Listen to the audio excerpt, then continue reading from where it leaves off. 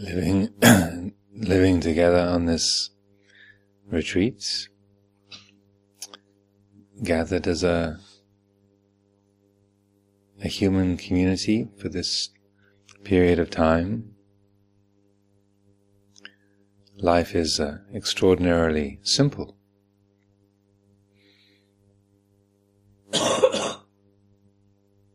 The bell wakes us up in the morning. We gather in the shrine room, chant, sit,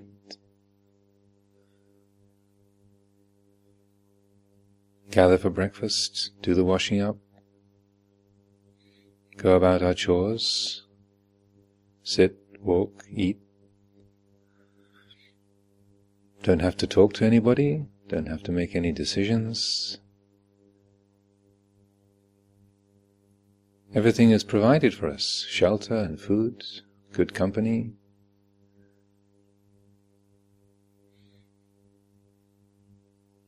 Safe situation, even gloriously beautiful weather. This is about as simple as human life can get. Benign, peaceful, repetitive.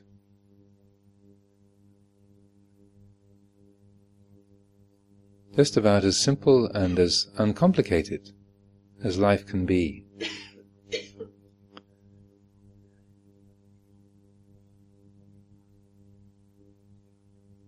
And we arrange it this way, we set things up in this way to create the conditions,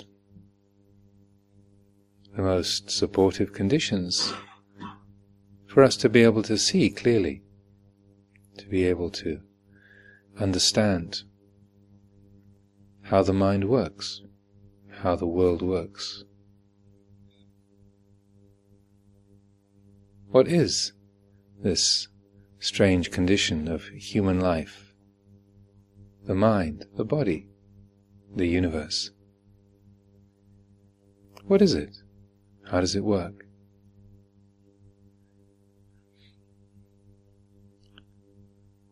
And the simpler the living situation, the simpler our routine, our mode of being, then the easier it is to discern those patterns of relationship.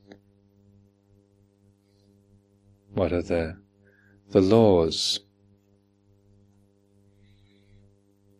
that govern our experience?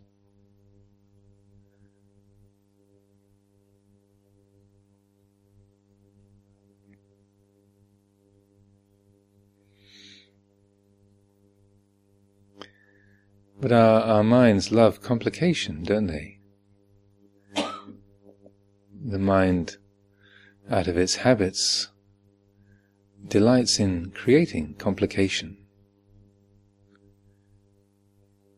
Conceptual proliferation, or papancha in the Pali language. The thinking mind loves to create more complication.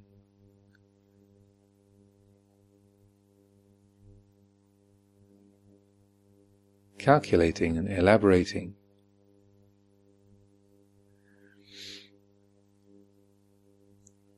Running off in this direction and that.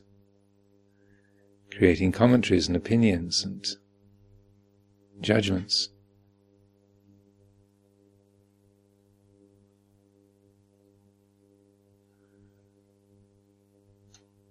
This is one of the diseases of the mind, papancha.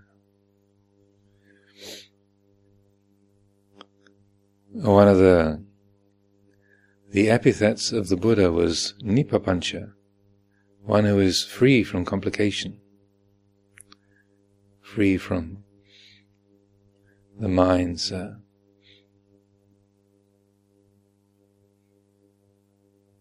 habitual elaborations.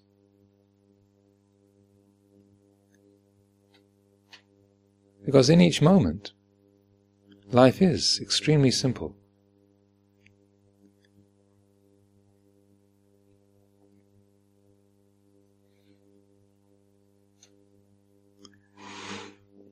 there is just this. The experience of the body, feelings, perceptions, mental formations, consciousness, coming, going, changing. Sight, sound, smell, taste, touch, thought and mood, coming and going.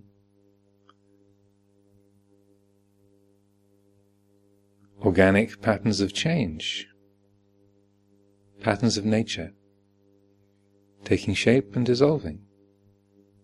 That's all.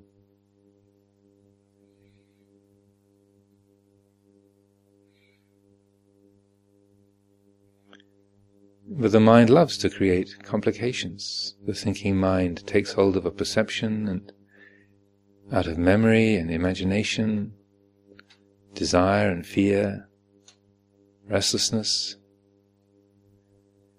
frustration, this creates commentaries and sub-commentaries and sub-sub-commentaries, strings of association.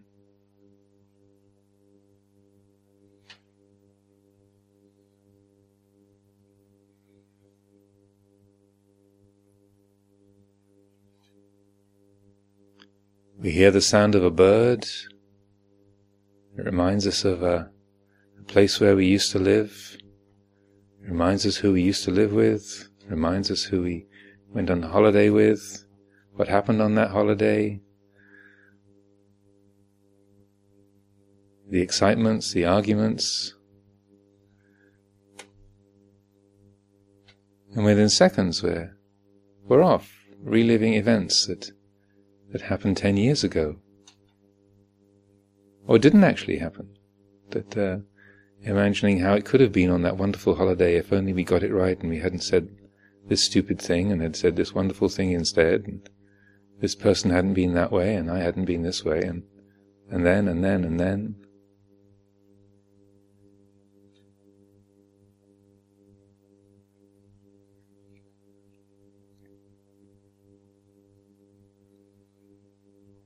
So during the day, when you find the mind wandering off down these long associative trains of thought, drifting away into recreating events of the past, planning events of the future,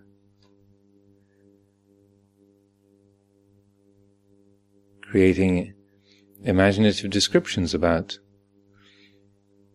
your mind and its workings. Notice that feeling of complication,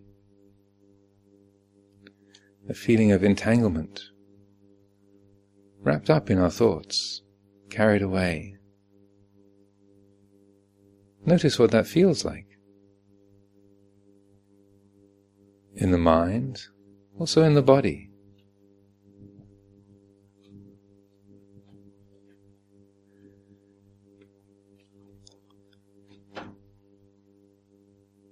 And then follow it back.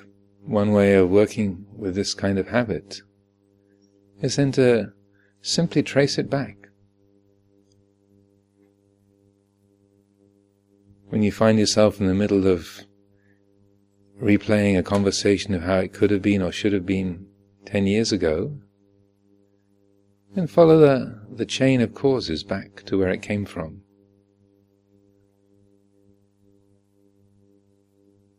Replaying the conversation, then that came from thinking about that person that you were on holiday with.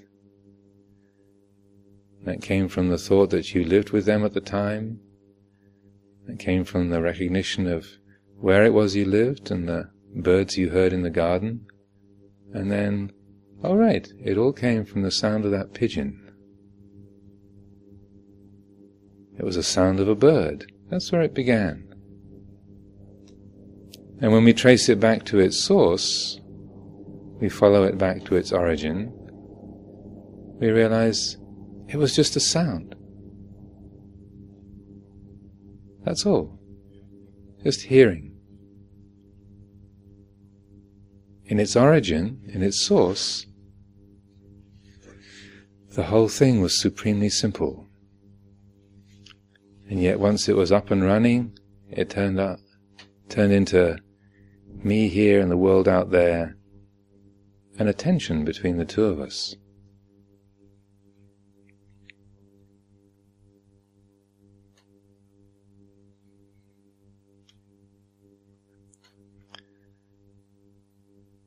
This kind of practice is called following back to the source, or tracing back the energy, following the radiance, the brightness of the mind back to its source. And you follow a train of thought back to its origin. It gets simpler and clearer the further along you go back to its beginning point. So when we follow it back, notice, oh, it was just a sensation in the body. It was just a sound.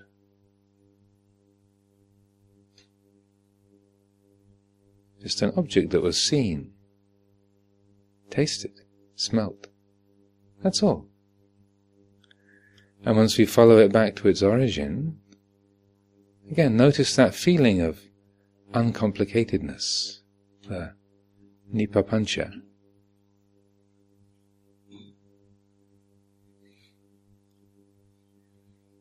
One of the Buddha's encouragements in this area is, don't complicate the uncomplicated. Don't complicate the uncomplicated.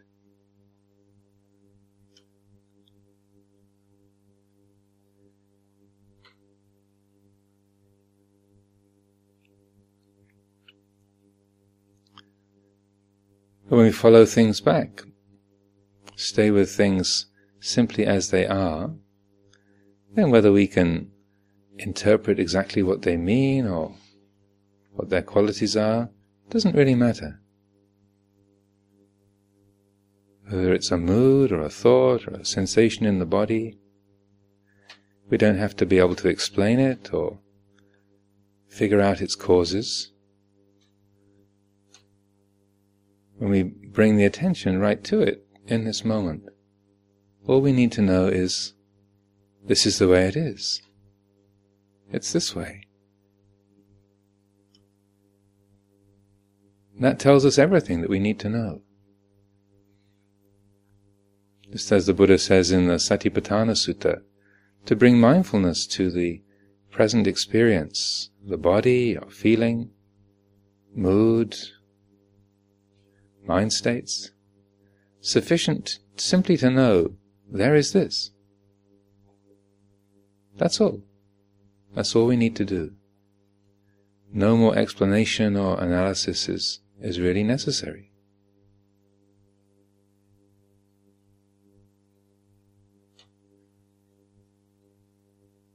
Ajahn Buddhadasa, one of the great philosopher monks of Thailand, was very against superstition and fortune-telling and amulets and such, did say there was one amulet that was worth having. The only amulet that's worth keeping, hanging around your neck, is one that has written on it, Benyang Ni Eng. This is the way it is. So that's a really useful amulet. So when you are experiencing great happiness and joy and peace, you can reflect, this is the way it is. When you're experiencing the utterly ordinary, mundane, unremarkable, this is the way it is.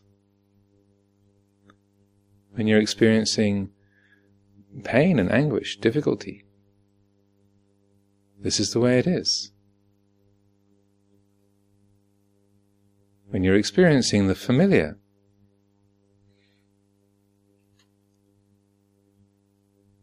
this is the way it is. When you're experiencing the mysterious, this is the way it is. That simple reflection brings the attention right to the felt sense of the present reality. Here it is. This is the Dhamma of the present moment, the Paccuppanna Dhamma. It's like this. No further description, analysis, or qualification is needed. Just bringing the attention to this moment. Supremely uncomplicated, complete.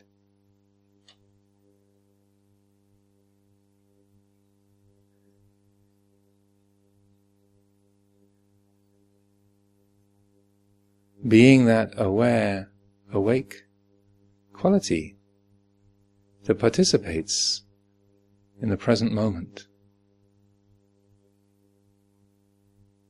Being that Buddha wisdom that knows the way things are, that knows this.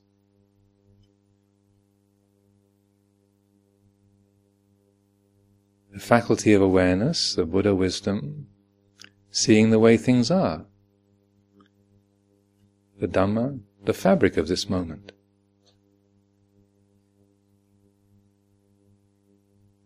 That's all. And in that pure simplicity,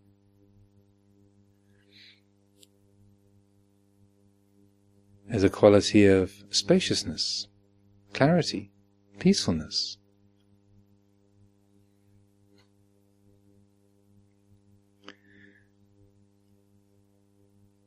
To the conditioned mind, this moment seems ordinary, unremarkable, nothing special. Back then in the past, over there in the future, we can think of, or imagine, special things. Off in the future, something wonderful, something terrible. But this moment,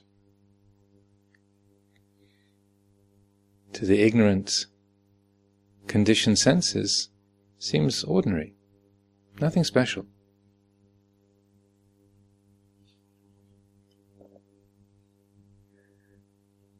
But when there's a letting go of creations, papancha, about the past, about the future, when the mind no longer is distracted by those imaginings,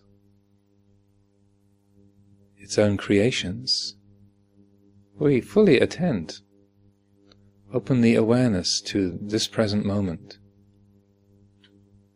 then the ordinary blossoms as the wonderful.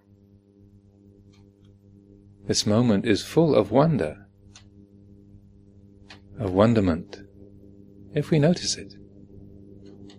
The Dhamma is always here. It's not over there. It's not up in the past or the future. The Dhamma is nowhere but in this present reality.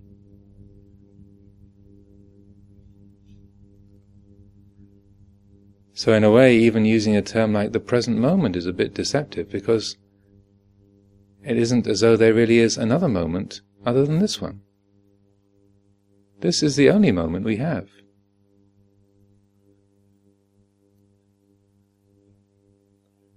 When we open the heart to this moment,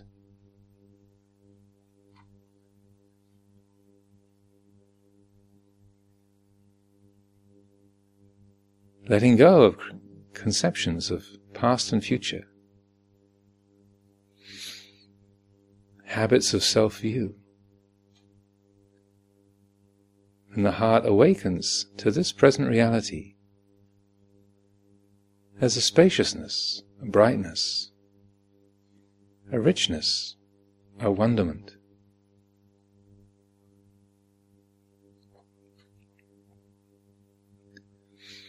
The Thai word for ordinary is thamada.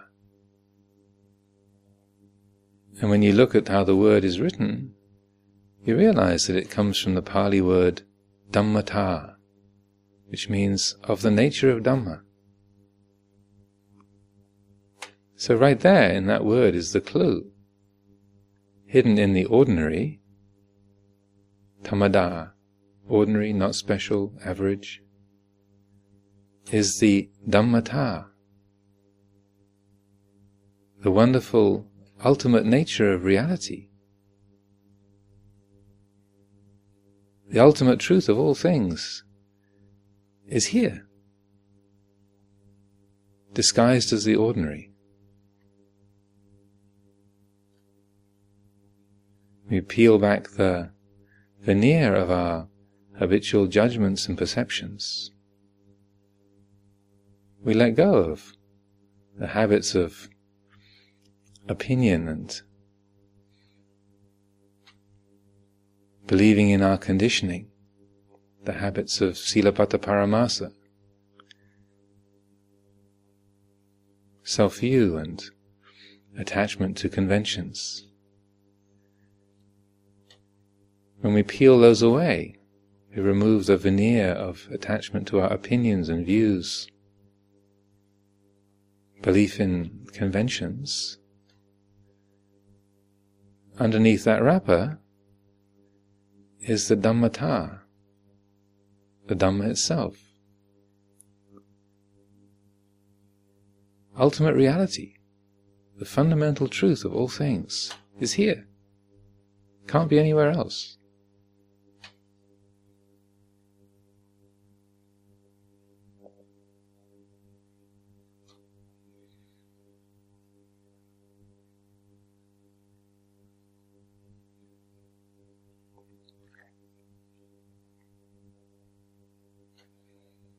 Now we don't have to create the Dhamma, we don't have to build it or develop it.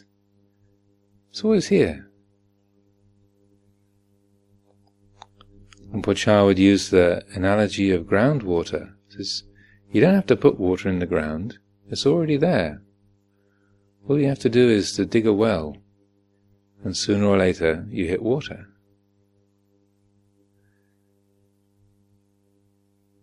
The Dhamma is like groundwater. It's always here. We just have to dig for it.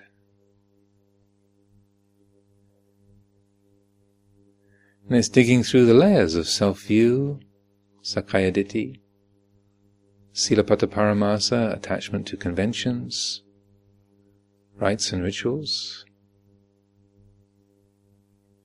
habitual perceptions, Vicikicca, doubt about what is the path, what is not the path. This is the layers that have to be dug through for the Dhamma to be known, to be seen.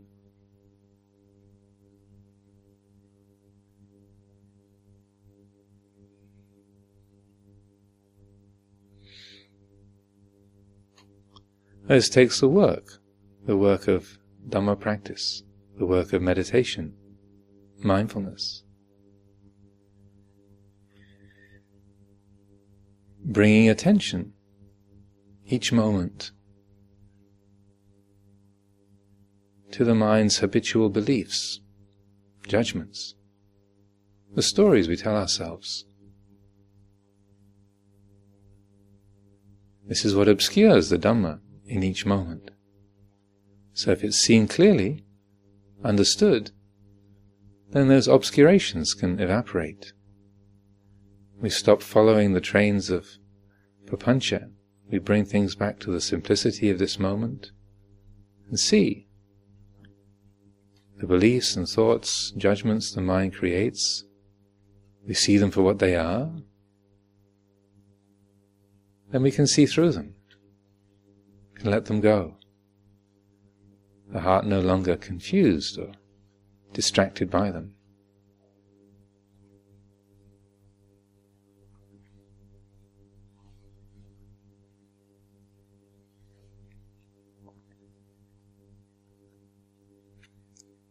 As we develop the practice and are able to discern trains of thought, judgments and perceptions a little more easily,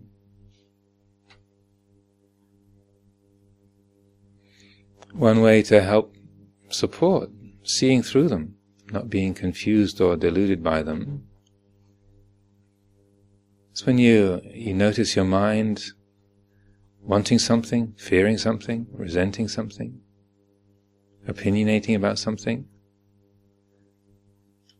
Just take that simple judgment, that opinion, that desire, and freeze it, Look at it. But when we take a particular judgment or thought of the mind,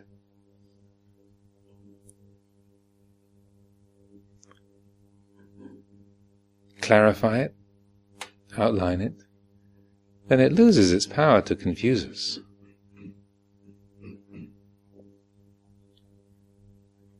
So maybe you have a cough or a cold, and you think, if I didn't have this cough, I would be really happy. This retreat would be perfect. If only I didn't have this tickle in my throat. A passing thought seems reasonable enough. But when we stop it, freeze it, really listen to it, repeat it to ourselves. If I didn't have this cough, I would be happy. And you realize, no. Because a few days ago you didn't have a cough and you managed to be upset and irritated, agitated by different things.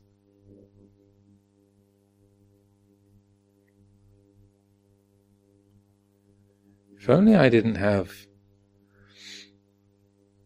this difficult relationship with my brother, if only he was different, everything would be fine.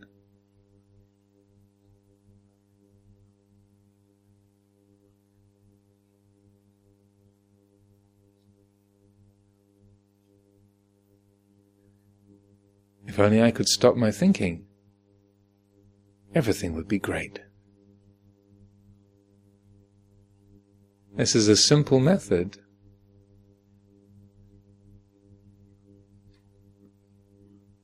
but incredibly effective. Is to notice the trains of thought that we believe in, the judgments, the hopes, irritations, to clarify them, and notice it's because of believing in their contents we create confusion, alienation within ourselves. And when we isolate a particular thought or judgment, if only that person didn't breathe in that really annoying way, then my meditation retreat would be perfect.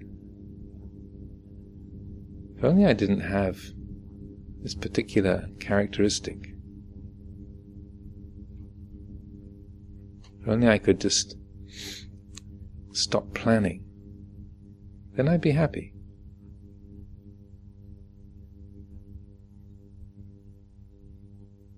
Whatever it might be. Something about ourselves, something about the world around us. Judging something as beautiful, ugly.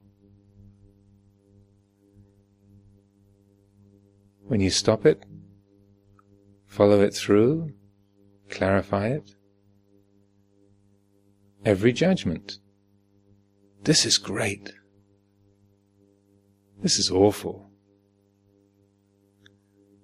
When you isolate it, clarify it, know it clearly, then its partial and relative nature, its dependent nature, becomes obvious. When the mind judges something as, oh, that's awful, that's ugly, the wisdom mind knows, well, that's just one point of view. What constitutes ugliness? What constitutes beauty in any absolute way? This simple conscious act, taking a thought, a mood, a judgment,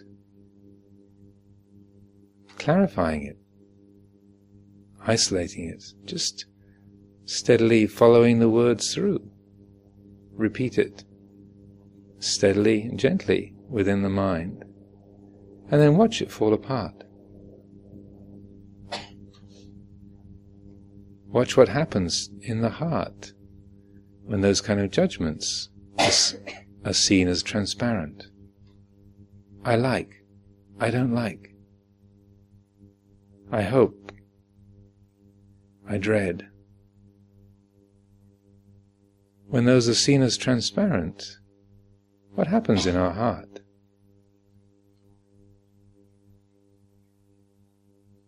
Suddenly, the heart is back at that quality of openness, simplicity, purity,